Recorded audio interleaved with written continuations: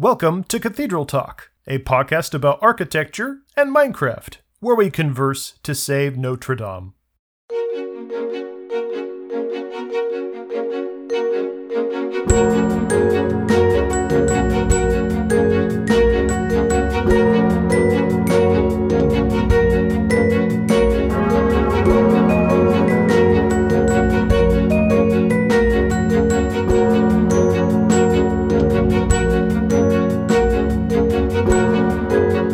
Let me help you get back into the Minecraft headspace. Please. So you got a pickaxe in your hand, and you're going after some stone, but you don't have Silk Touch on your pickaxe. When you mine the stone, what block do you get? Cobblestone? No, Tom, this is for David. Oh, more interesting question. What if you don't have a pickaxe and you just punch stone? What do you get? You've got an axe in your hand. You go to ready your Super Breaker axe skill on MCMMO, but you're pointed directly at the log. When you right-click, what happens on the tree? The whole tree disappears. No, you strip the log of its bark. You strip the tree of its bark. Damn it. That's right. All right. Well, I've already hit the record button at this point. I've been recording for some time, so if you want to lead into this episode with me drilling David, then you at least have my audio. That's a good... Yeah, I was like, I just began David's audio, so Zach can just talk for a little bit, and then David will be like... What? You're admiring Tom's build from up high, and then you decide to go take a lap around the build with your elytra. You jump off, and you realize you had neither have your elytra equipped or your feather falling boots equipped, but you jumped off the top of the towers. What happens to you? Splat? Yes, you die, hilariously. That's a very tall build. It is a very tall build. I tried jumping off with both Feather Falling 4 and Acrobatics at 1,000. Yeah, I was just fully armored. I was like, I wonder if I could survive this. And the answer was no, I cannot. What's your ring made out of? Palladium. Palladium, nice. Charlotte is allergic to... Nickel. Nickel? And nickel's in gold rings, I think. Yep, it's a nickel gold alloy typically. But silver is a good hypoallergenic metal. There was a reason why we did palladium rather than silver. I no longer could tell you what that reason is. Because palladium is cool. They should add palladium and silver to Minecraft. And then they should give you the option to be allergic. You're mining some nickel and you take poison damage. It's like, what happened? Oh, you're allergic. Oh.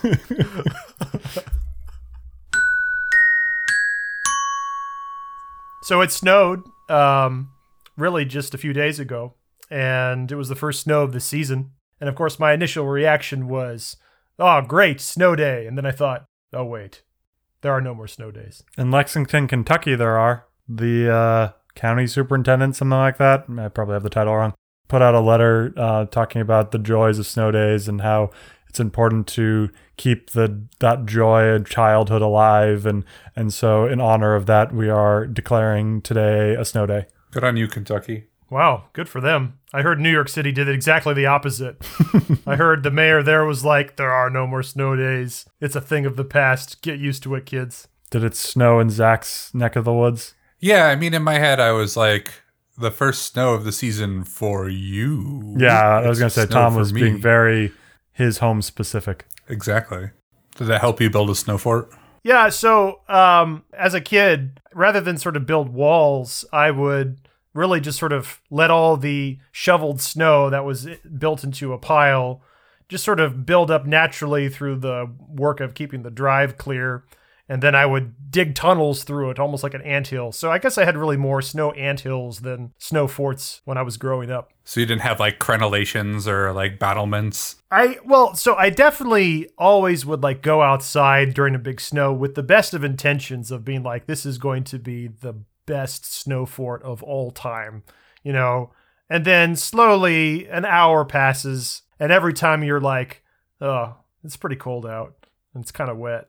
And I have to say that I was put to shame by some of the neighborhood kids growing up, because there was definitely a couple snow forts in town that were just huge, impressive structures that I know had some legendary snowball fights in our hometown. See, I would have pegged you for getting those little squirt bottles of food coloring and then compressing the snow down to make sheets of ice, and then you'd make stained glass panes for your snow fort. It's not just that he likes cathedrals and such. He also likes things done the traditional way. And what you're describing is very antithetical to the Calvin and Hobbes snow fort, which is the model that we all are basing it off of. If there were a world record of snow fort, it would definitely be Calvin and Hobbes.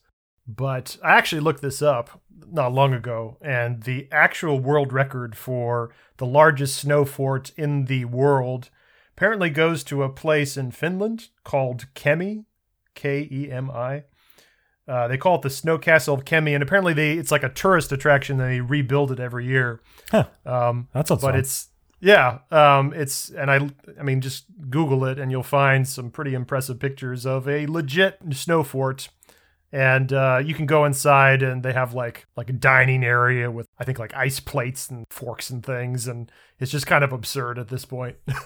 Well, not to be outdone by Finland, Colorado has special tourist attractions for their ice castles in Dillon. Plugging Colorado tourism.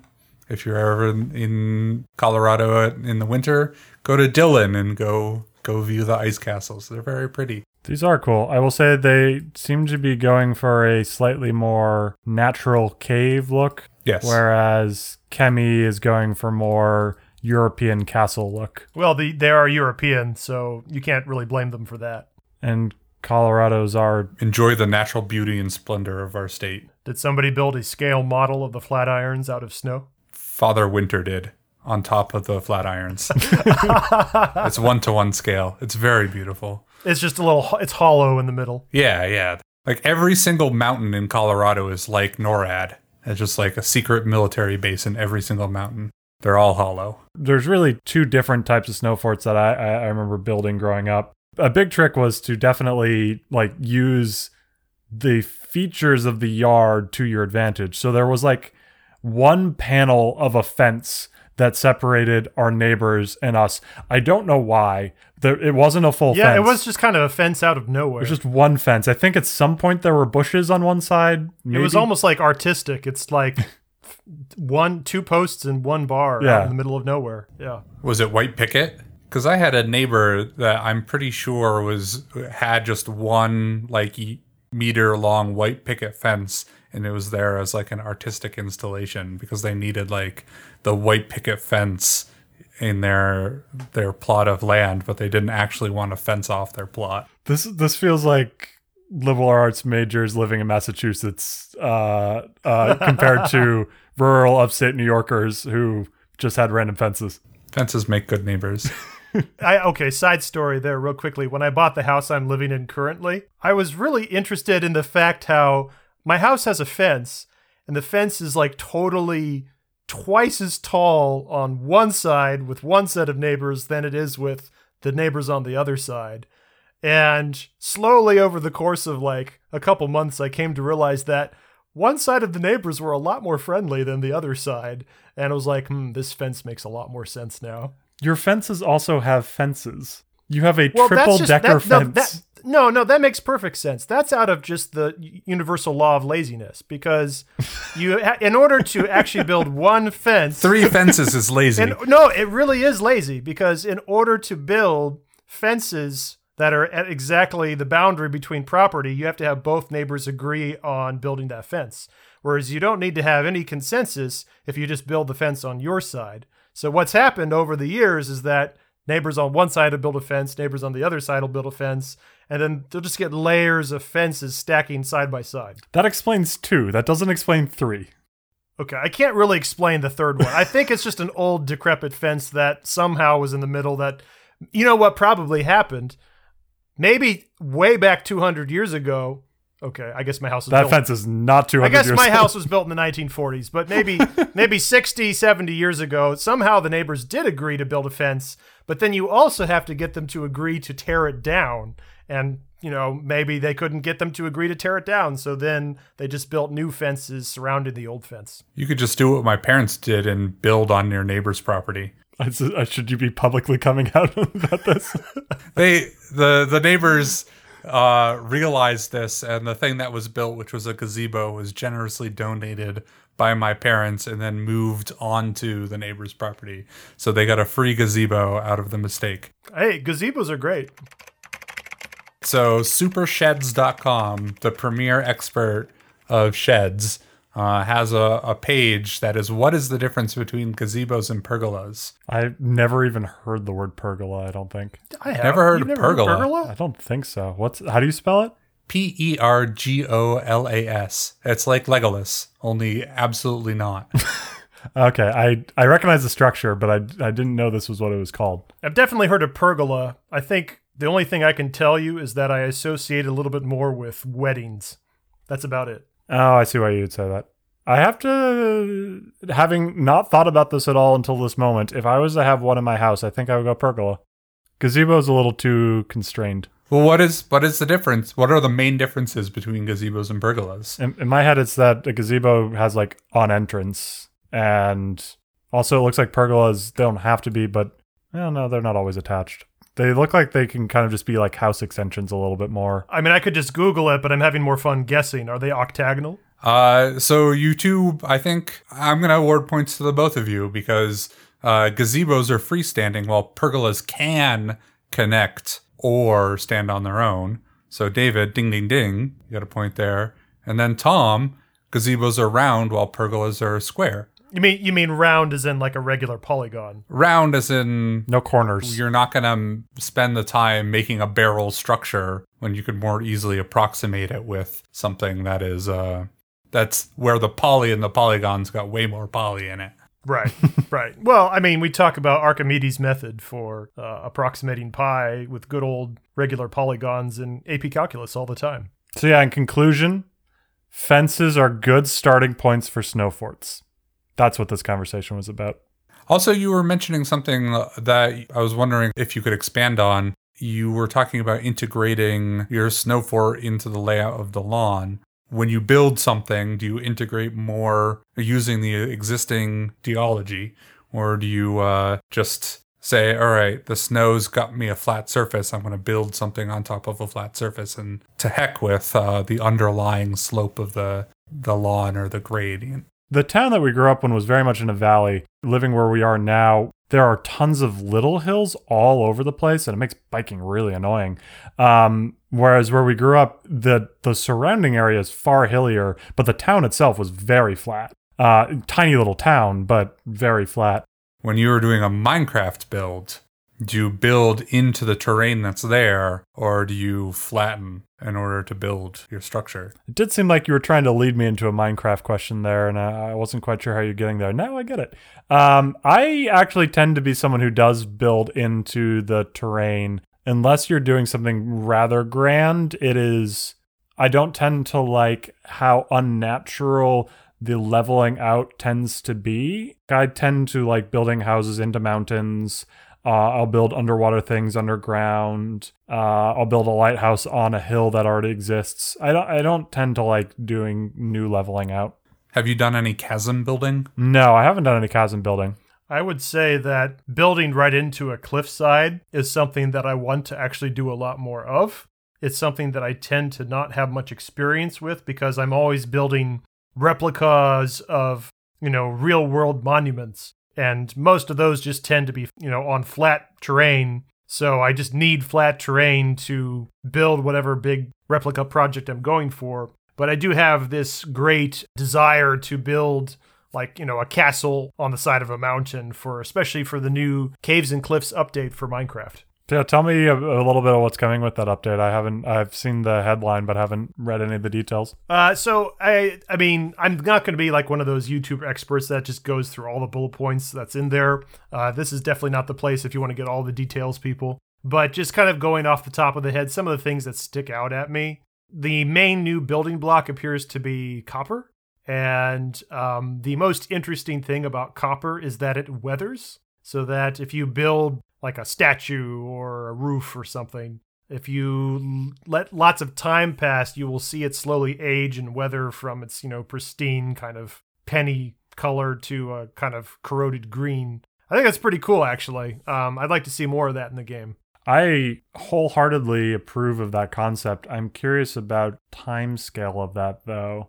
I'm curious how the designers choose to come up with what is the appropriate amount of time for that to take. If it's probability based, Will you have 2 blocks next to each other? One corrodes, one doesn't.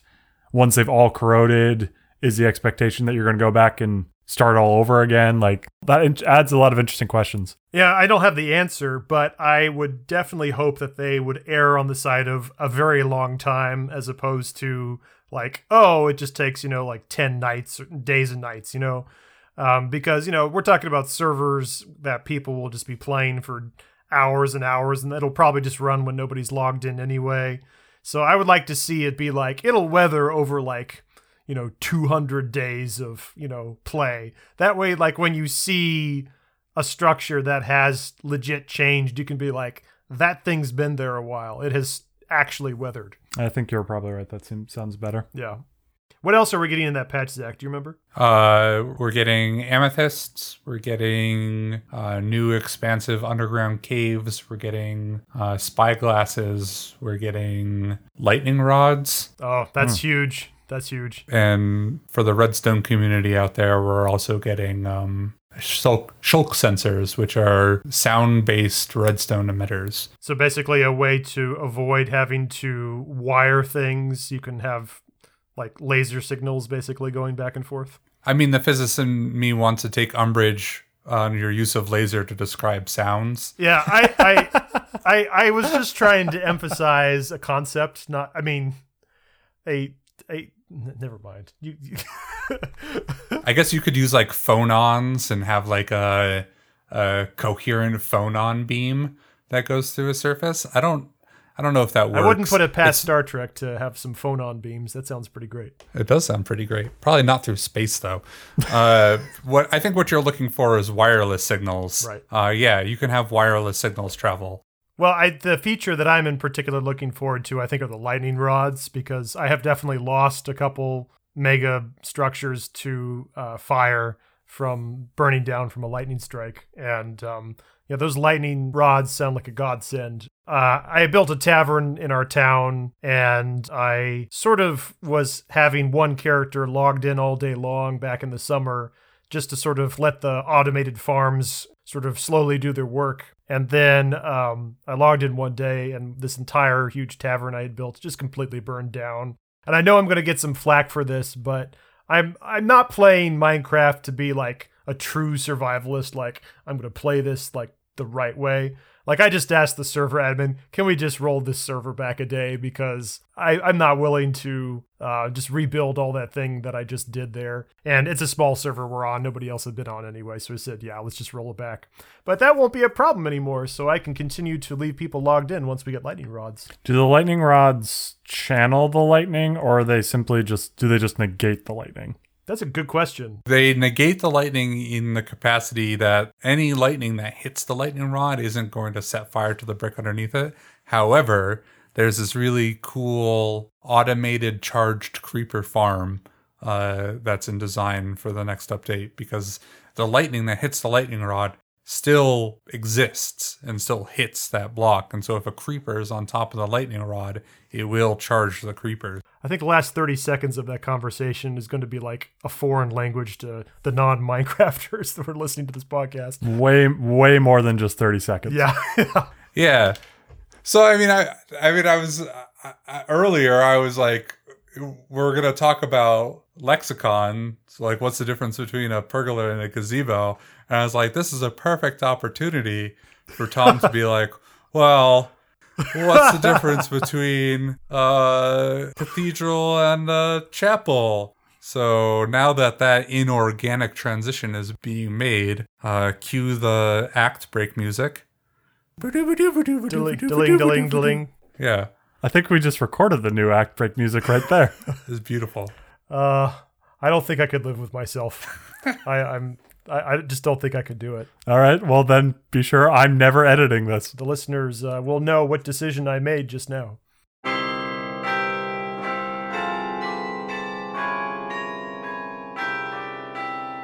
I think an interesting question, since this is a podcast about cathedrals, is we have different terminology of the various, let's be frank, Christian edifices. Hashtag not a Christian podcast. And in particular, of course, people are very familiar, I think, with the word church. But then we've got these other words for structures that are a little bit more nebulous.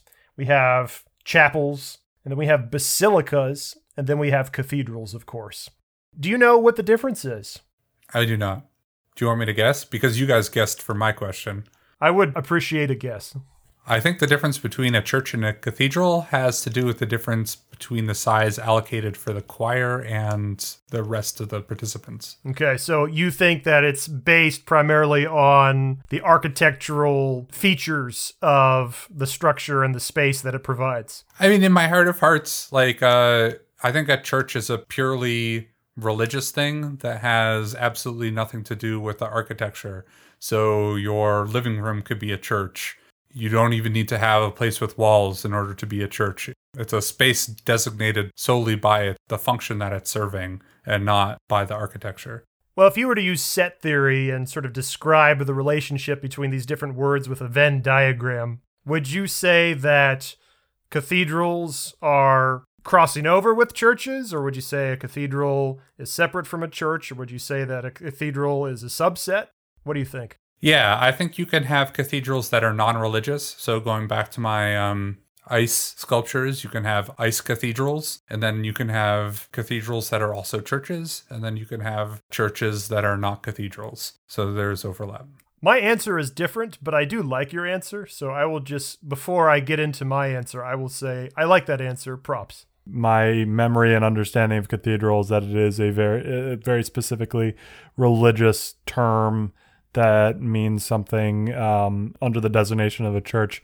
I guess you could describe like an ice cathedral as a cathedral, but that feels more like a liberal acquisition of the word. There you go. Yeah, that was well put. I'm really quite proud of that. I don't know where that came from. So Wikipedia has completely blasted what my definition of cathedral was. Yeah. Meaning you tried to edit the Wikipedia page with your definition and someone immediately changed it back? Yeah, except for editing is just Google searching, and instead of changing it back, just leaving it because I never changed it. But other than that, yes, you're absolutely right. See, Mom, Wikipedia is reliable. I think, Zach, that your perception that cathedrals are most often associated with a big honkin' church is a pretty common one. I think probably if you were to ask most people on the street, how would you define what a cathedral is? People would say it's just like a really big church, right? It's a little bit more complicated than that. And I think maybe just I would mention the Venn diagram earlier. I will, again, we mentioned briefly, maybe there's a more modern liberal take on what the word cathedral can be, especially in perhaps a non-religious connotation. But if we're going to stick to history, and if we're going to stick to really the origins of the words and how they are used officially by society, cathedrals are entirely a subset of church. The term a cathedral church is actually a term. Like, that's not just a church, that's a cathedral church. Most people don't say cathedral church, most people just say cathedral because, fewer syllables, and plus cathedral is a really awesome word. But it's almost an adjective, really. A cathedral is almost an adjective. So you can imagine in your Venn diagram that the bubble for cathedral is entirely contained inside the bubble for church. I mean, Wikipedia 100% agrees with you. So, well, I mean, I'm so pleased that you are referencing Wikipedia, because that, I think, just reaffirms everything that I've said in past episodes. Fine. Also, what you say is completely in congruence with Merriam-Webster Dictionary.com and the freedictionary.com. The freedictionary.com? I don't know that one. Wait, I never remember. Does incongruous mean in agreement or disagreement? Incongruous would be in disagreement, but incongruity. I was using two separate words. I wasn't using in as a prefix. Well, that's not helpful. This is the difficult part of doing natural language processing for AI, because AI can't tell the difference between the two. So are you claiming that Merriam-Webster... You're a robot. You're a robot. David's a robot. Let me give you a few more descriptors of the relationships between churches, cathedrals, and basilicas, because actually that's another word that commonly gets mixed around with the others. Is basilica a subset of cathedral? So we're going to get to that. So I'm going to give you 3 descriptors to sort of set this off. You already know the first. I said that all cathedrals are also churches. So in other words, cathedrals are a subset of church. Second bullet I'm going to tell you is that most basilicas are also churches, but not all. So I think in some ways what Zach was saying earlier, his sort of original interpretation of what the word cathedral was, is actually a little bit more close to the word basilica. Yeah. But we'll get to that in just a moment.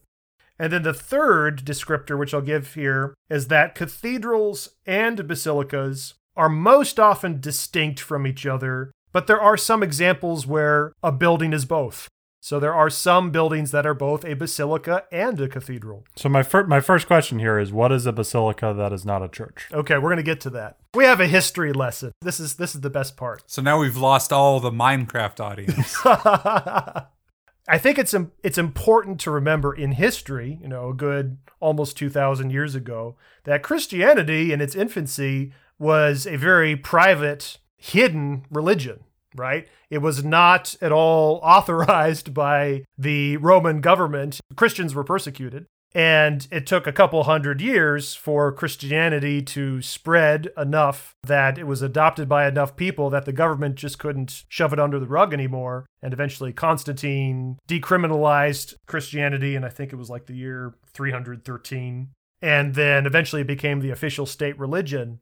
In that transition, people had to start building churches because people were like, oh, we've been practicing our religion for a couple hundred years, but we have no idea what our own religious building is supposed to look like. So they kind of went back to what they already knew. The ancient Romans had been the master builders of hundreds of years of great monuments and edifices. And what the new Christian religion really looked to was basilicas of the Roman Empire.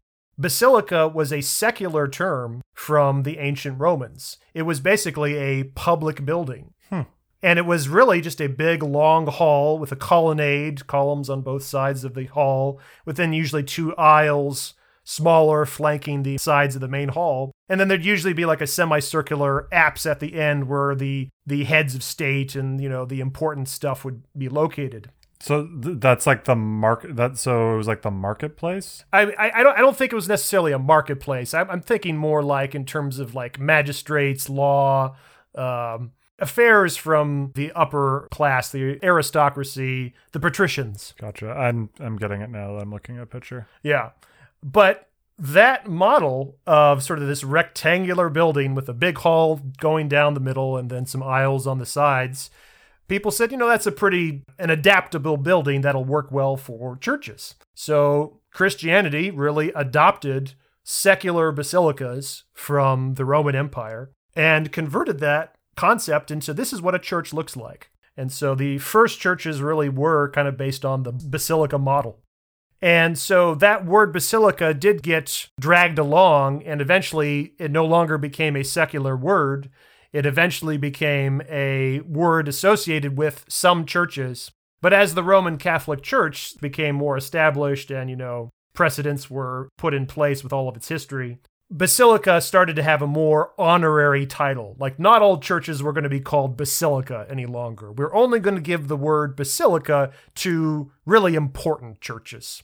To this day, there are almost, not quite, but almost 2,000 basilicas across the globe under the Roman Catholic Church. There's actually two classes of basilica. There are major basilicas and there are minor basilicas. There are only 4 major basilicas in the entire world, and they are all in the city of Rome. Yeah. And then the minor basilicas, it's a catch-all term that Roman Catholicism uses for, that's an impressive church, let's give it the name basilica. Is the term basilica something that has only lasted through the Roman Catholic Church? Because cathedral has crossed into Episcopalian, Anglican, but are there Episcopalian basilicas? I think as far as I can tell, basilica is pretty much now exclusively a Roman Catholic word, whereas cathedral, yeah, it has definitely crossed into Anglicanism, Episcopalianism, Eastern Orthodox. I think even some Lutheran churches have cathedrals as well. And we'll get to, again, what the definition of a cathedral is in just a moment. But again, this idea of a basilica, it's really this very honorary title.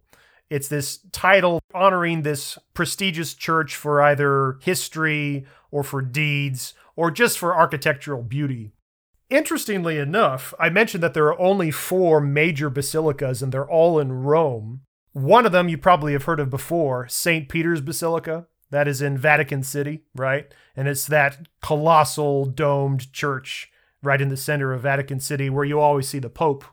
Interestingly enough, that is not the highest basilica in all of Roman Catholicism. Define highest. Are you referring to most important or tallest? Good question. I am not talking about architecture. In the hierarchy of Roman Catholicism, St. Peter's Basilica is not the supreme authority church over all other churches. The reason for that is because the Pope has another title. Bishop of Rome. Exactly. The Pope has to be, by definition, the Bishop of Rome. Because Vatican City is not, by that definition, technically in Rome. It is surrounded by Rome. It is not in Rome. Exactly. And so this is where we get into what a cathedral actually is. A cathedral is the church of a bishop. Cathedrals would have a throne called a cathedra, and then that throne would be the throne of the bishop. And then just having that seat, that physical seat, would literally make that church the cathedral. So cathedrals really have a very formal definition, whereas basilica is a lot more like, it's sort of just an honorary title. It's official, but the qualities that must be possessed to be a basilica are a lot more loose. But here's where the interesting overlap comes in. I was mentioning that St. Peter's Basilica in Vatican City is not the supreme church in all of Roman Catholicism. The supreme church is the Archbasilica of St. John Lateran. And it is definitely, I don't think, a church that people are as familiar with as St. Peter's. It's a very beautiful church. It has a beautiful facade, but it's certainly nowhere near as memorable as like St. Peter's Square with the giant St. Peter's Basilica, which is many times larger. But technically, the Archbasilica of St. John Lateran, and again, it's got a special title, Archbasilica, is also a cathedral because it is the Bishop of Rome's cathedral. The Pope, by definition, has to be the Bishop of Rome, so therefore, that is the supreme church of all of Roman Catholicism. Whereas St. Peter's Basilica is not a cathedral because it doesn't have the seat of a bishop? The cathedra. Exactly. St. Peter's Basilica doesn't have a cathedra because the Pope's throne is in St. John Lateran, which is in the proper city of Rome.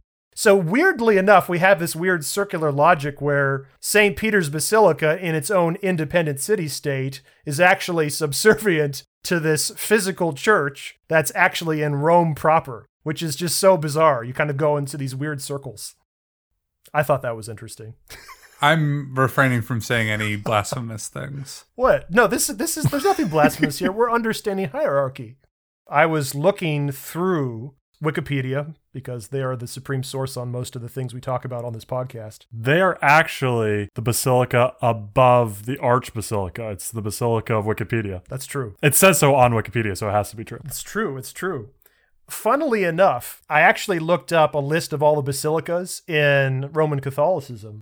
But according to the definition, it said that Notre Dame in Paris, by Catholicism, has technically been authorized as the Cathedral Basilica of Our Lady of Paris.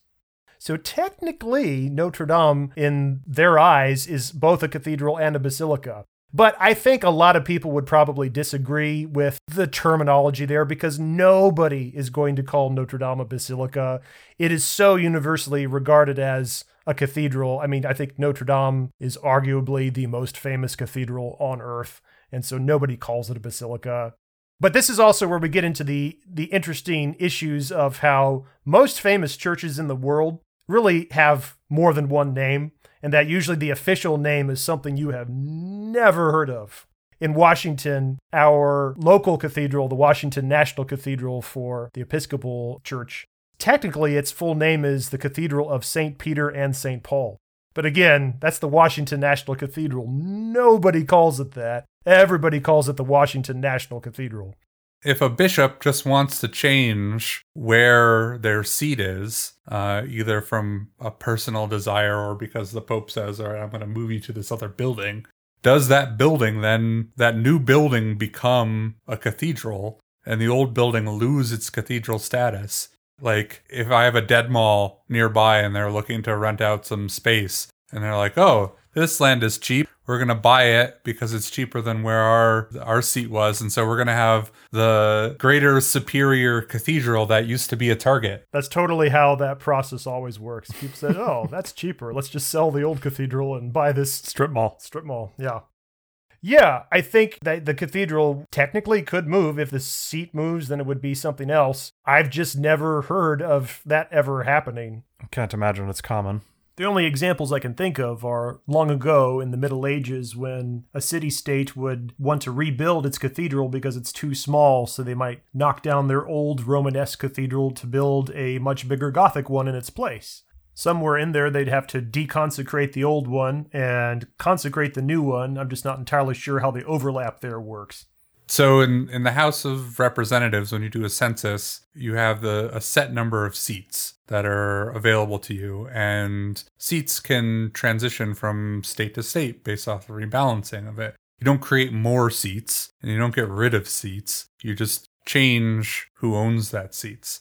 Is there a set number of bishops in Roman Catholicism? So here's where my knowledge of Catholicism in particular starts to go out the window, because my interest has always been in the architecture in particular. I am not Catholic myself, so I will not be able to answer your question nearly as well as many other people. I think it's not going to be a matter of there are, let's say, 888 bishops in the world and it must always remain the same. I think that is more likely to be how the House of Representatives was before that law was passed that established a set number that it always holds, which has only been around for about 100 years. Before, it was based on population. And I think that's how bishops in the Catholic Church and probably the Episcopal Church work today. Whereas if there are enough members of the church in a given area that it is time to carve out a new bishopdom, not the right word. It's called a diocese, by the way. I was wondering I wasn't sure if a diocese was the same thing as bishopdom. I believe the diocese is the zone that the bishop presides over. That's what I was wondering. So I think you would create a new diocese if there was enough Catholic population, Episcopal population to warrant it. What I'm curious about is the opposite true? Do they take away bishop if an area loses its population after a certain point? I had the same question. We should invite a cardinal on to answer these questions. Yeah. It does look like, according to some initial searching, that the number of bishops does increase, but again, I think conservatively. And the number of cardinals also increases, but again, very conservatively. It says here that the number of cardinals has been increased, I think, by Pope Francis recently, particularly for some countries that had never had the representation that they deserved. So it does sound like they do try to balance those things out. Do cardinals have specific seats? I know they have a baseball team. Our dad supports them. Now we've lost our entire audience. We've kept the St. Louis Catholics. Exactly. Who play Minecraft. It's a very niche market. I am slowly developing Notre Dame in Minecraft. Well, really, I should say I'm still landscaping. I have been slowly digging away layer by layer, and I was pretty busy with other stuff this week, so I haven't made much progress yet. For the record, people, this is going to be a long project, this 2-to-1 scale Notre Dame in Minecraft. And that's the whole point, right? To keep this podcast going, to keep the awareness going. I thought it was because COVID's going to be with us for a while and you needed entertainment. Well, I thought so anyway, although all this vaccine news has me thinking, maybe I'm going to have to rethink how I balance my editing schedule. Since the first thing I'm going to really have to do to begin construction is to lay out the floor plan, I thought we could spend just a short activity today going over the lexicon for Gothic architecture in terms of the horizontal floor plan. So I have provided David and Zach with a brief copy of the floor plan of Notre Dame. And so there are 11 different zones on this floor plan that I've sort of highlighted with different colors. And then we've got 11 different vocab turns over here. And I'm just curious, how many of these David and Zach can match up with the figure? So we should start by building on previous knowledge and ask Zach if he wants to start at the west end or the east end and then make sure he knows which is which. I'm going to start on the east end because the asp is I I think it's the asp. That's the only one that I'm pretty certain. The apse? The apse, yeah. It's not an Egyptian snake. Now you've introduced doubt into my head. What am I going to do? I'm going to put it... you can't move these things. You can't? Can I? You should be able to. I can move Click them. All right. I'm going to move it. So, hey, don't move it back. Sorry, you drag it. Sorry. So I think we should probably also quickly remind people, what does just the basic shape of the floor plan of a cathedral look like? And like Notre Dame and many of its contemporaries, they all form the shape of a cruciform. They all look like a Christian cross. The cross faces east to west, and that the top of the cross faces east and the bottom of the cross faces west.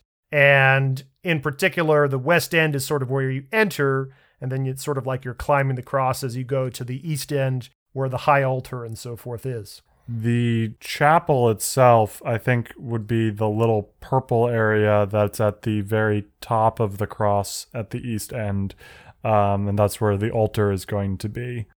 Now, the outer circles are a bit less obvious. This is so great. I'm loving this. I mean, some of these are Pokemon names, like Narthex. Narthex is definitely a Pokemon. Yeah. I choose you, Narthex. And I drive a Chevy Spark. Well, let's see. Other ones that I'm pretty sure I'm right. The choir's got to be the yellow area right in front of the chapel.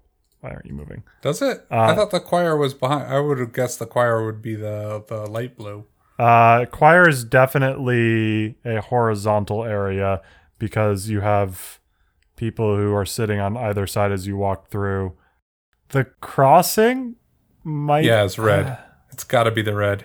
Well, there's two red, and it could be either in my head. The middle, the orange. I think it must be that one, yeah. Great. The center part of the cross where the horizontal and vertical parts of the cross meet.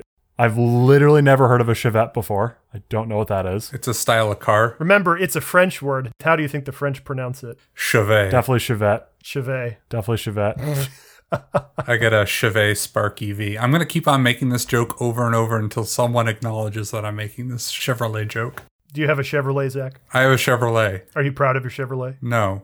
What? That's unfortunate. You should have brand loyalty. Yeah. What's wrong with you? I was going to say what's wrong with it, not what's wrong with you. I'm going to turn this podcast right around. In your Chevrolet. In my Chevy. I don't know what Chevy means. So again, maybe just as a quick pausing point, because we have some confusion in the words that we're using between horizontal and vertical. When David's talking about vertical, he's talking about north and south. In other words, the two arms of the Christian cruciform. I suppose that's clear. Yeah. North is always up. I think the ambulatory is actually over on the east end. I think it's one of the things you walk around. Yeah. And I think the orange is the bay, the side off of the aisle. So the aisle would be the light blue where you walk down the cross, and then from there you reach the crossing, and then you reach the choir, and then you reach the chapel. And so on the other side of the aisle, I think, is the bay. I'm going to say nave is light blue. Nave is a word I should know and won't and don't. I think the narthex is the entrance point, actually. I think that's the dark red at the west end. The knave is a dishonest or unscrupulous man. That's right. And because we have a random brown box that I don't understand why it gets its own name, there's where our Chevrolet is going. Okay. Well, that was a good effort, gentlemen. Ooh, that didn't sound good. You did okay. Did we get one right? You got more than one right, actually. In fact, you got a few more right than I anticipated in some regards, although there was a couple words I thought they're definitely going to get this, and then you totally didn't. So it's just so interesting how it works out like that. I see 1, 2, 3. So is the red part the narthex? The dark red is the narthex. That is correct. Bam. So you get 1 point for that. That's where Snorlax hangs out. The narthex quite often refers to the entrance. Sometimes it's even sectioned off with like doors before you enter the main chamber of the giant cathedral. In Notre Dame's case, it's not. You were right about the crossing. Clearly, that makes sense because the crossing is the center of the whole cathedral. The center of the cross. It's where the north and the south vessels cross the central main vessel, making the shape of the cruciform. So it's right in the center. Usually they have a big central square right there for these cathedrals. And then you were right about choir, too. The choir is that upper part of the cruciform that sort of leads towards the back of the cathedral towards the east. And that is quite where you would expect the choir, as well as much of the clergy, do gather and lead the service. And it's usually isolated from the public. And then there's one last word you did get correct, transept. The transept is the vessel that bisects the main. So the reason I'm having trouble is because I'm trying to avoid using the words to describe the other pieces before I just give them away. So it would probably be best if I just use a few words specifically right now. The word that I thought you were going to get and that I'm surprised you had trouble with was nave.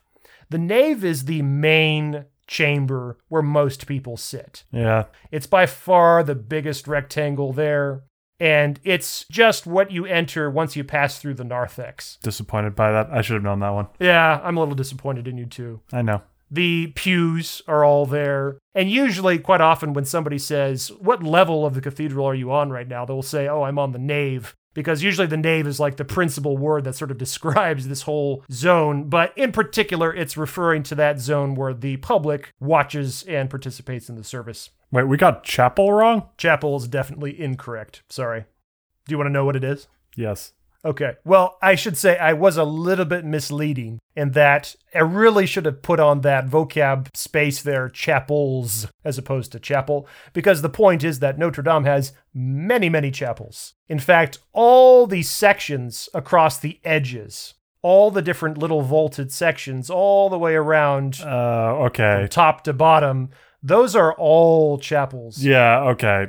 I was thinking that you were using the word for altar, essentially. Nah, yeah, so it's a little different here. In particular, I happen to highlight the semicircular chapels towards the east end. Those are the chapels that I'm talking about. The reason I decided to highlight those is because this is Notre Dame. Notre Dame is, one of the larger cathedrals. And Notre Dame has a ton of chapels, like I said. Not all cathedrals have as many chapels as Notre Dame. Usually the most common place you'll find chapels will be at the east end on sort of that semicircular part.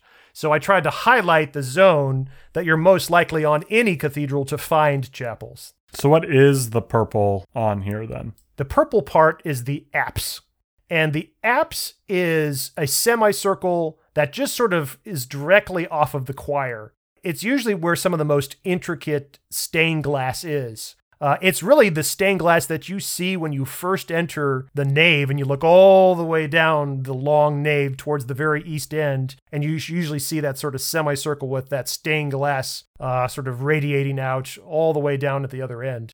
And then the next sort of semicircle that surrounds the apse, that's the ambulatory. I almost want to give you credit for what you put for ambulatory because what you put for ambulatory are actually the chapels. And that's a little bit confusing because, again, Notre Dame has actually so many double aisles that it's kind of hard just to look at the floor plan and to know whether you're looking at an aisle or whether you're looking at a chapel or something else. And so the ambulatory is that circular walkway that surrounds the apse on the east end. In your 2-to-1 build, I hope that you mark out the floor plan with colored concrete that match your color coding in this diagram so that when I go into it, I'll at least know where I am. Exactly. Flip a switch and suddenly all these colored floor plates would just pop up all over the place to give you a map. Do it. That would probably cause an immense amount of server lag, however. Worth it. Worth it. Totally worth it. So what's the green section that surrounds everything at the east end? Okay, so this is actually a word that I didn't know until recently. And I think it's French in particular because it's very common in French cathedrals and not nearly as common in like English cathedrals, because English cathedrals tend to be a lot more rectangular without all those semicircles. They tend to be very just kind of cut off at the end. Whereas the French are very graceful and elegant, and they like to have, all these circles that sort of bind the whole thing together. That's the chevet. The chevet is just the conglomerate of the apse in the very center of the semicircle, surrounded by the ambulatory, and then all the radiating chapels leading off from the ambulatory in all the different directions. That whole sort of semicircular zone, that's called the chevet. It's not a very common word, but it's so prominent on French cathedrals, and that's what we're really focusing on for a while here, that it seemed worth bringing up. It's interesting to know that whole section of the cathedral from end to end fits one Chevrolet. I would have expected it to be bigger. This is not yet sponsored by Chevy. Not yet. So I think the only word that we haven't yet covered, I think, is bay. Did we do everything else? Is aisle what we put as bay? Oh, sorry. Aisle is the orange zone. Yeah. So the aisles are just what flank the nave. And again, even though I highlighted that particular zone, that's not the only aisle. I just had to pick one zone to focus on. There's a parallel mirrored aisle on the other side of the nave. And so then the bay is each of the sections between the pillars. Yes. Only in the nave? No, really. Bays are a very architectural term. Most of these terms are really more about the layout of, I guess, almost the hierarchy of the congregation of where people go. But for the word bay, it's a very architectural word that's referring to the single unit of vaulting. A Gothic vault is these sort of crisscrossing Gothic arches, these sort of pointed arches. They crisscross between the different column piers. And then that section of stoned vaulting, you kind of replicate over and over again as you go from one set of columns to the next. And so each of those are just called bays. Thank you for joining us on this tour of a cathedral in what is obviously, as always, a very visual medium, the podcast. So from here on, when I start to say things like, well, I was really trying to work out the chevet today, you're totally going to know what I was talking about, right? Yes. Excellent. Cars.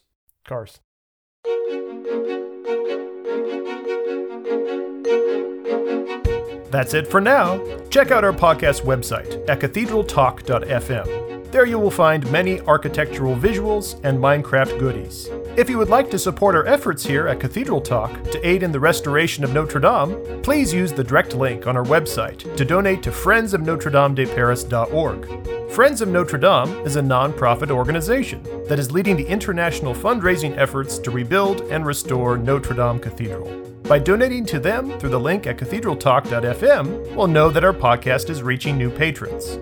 As our own Minecraft project progresses, we'll be sure to share plans, screenshots, and videos for your own visual palette.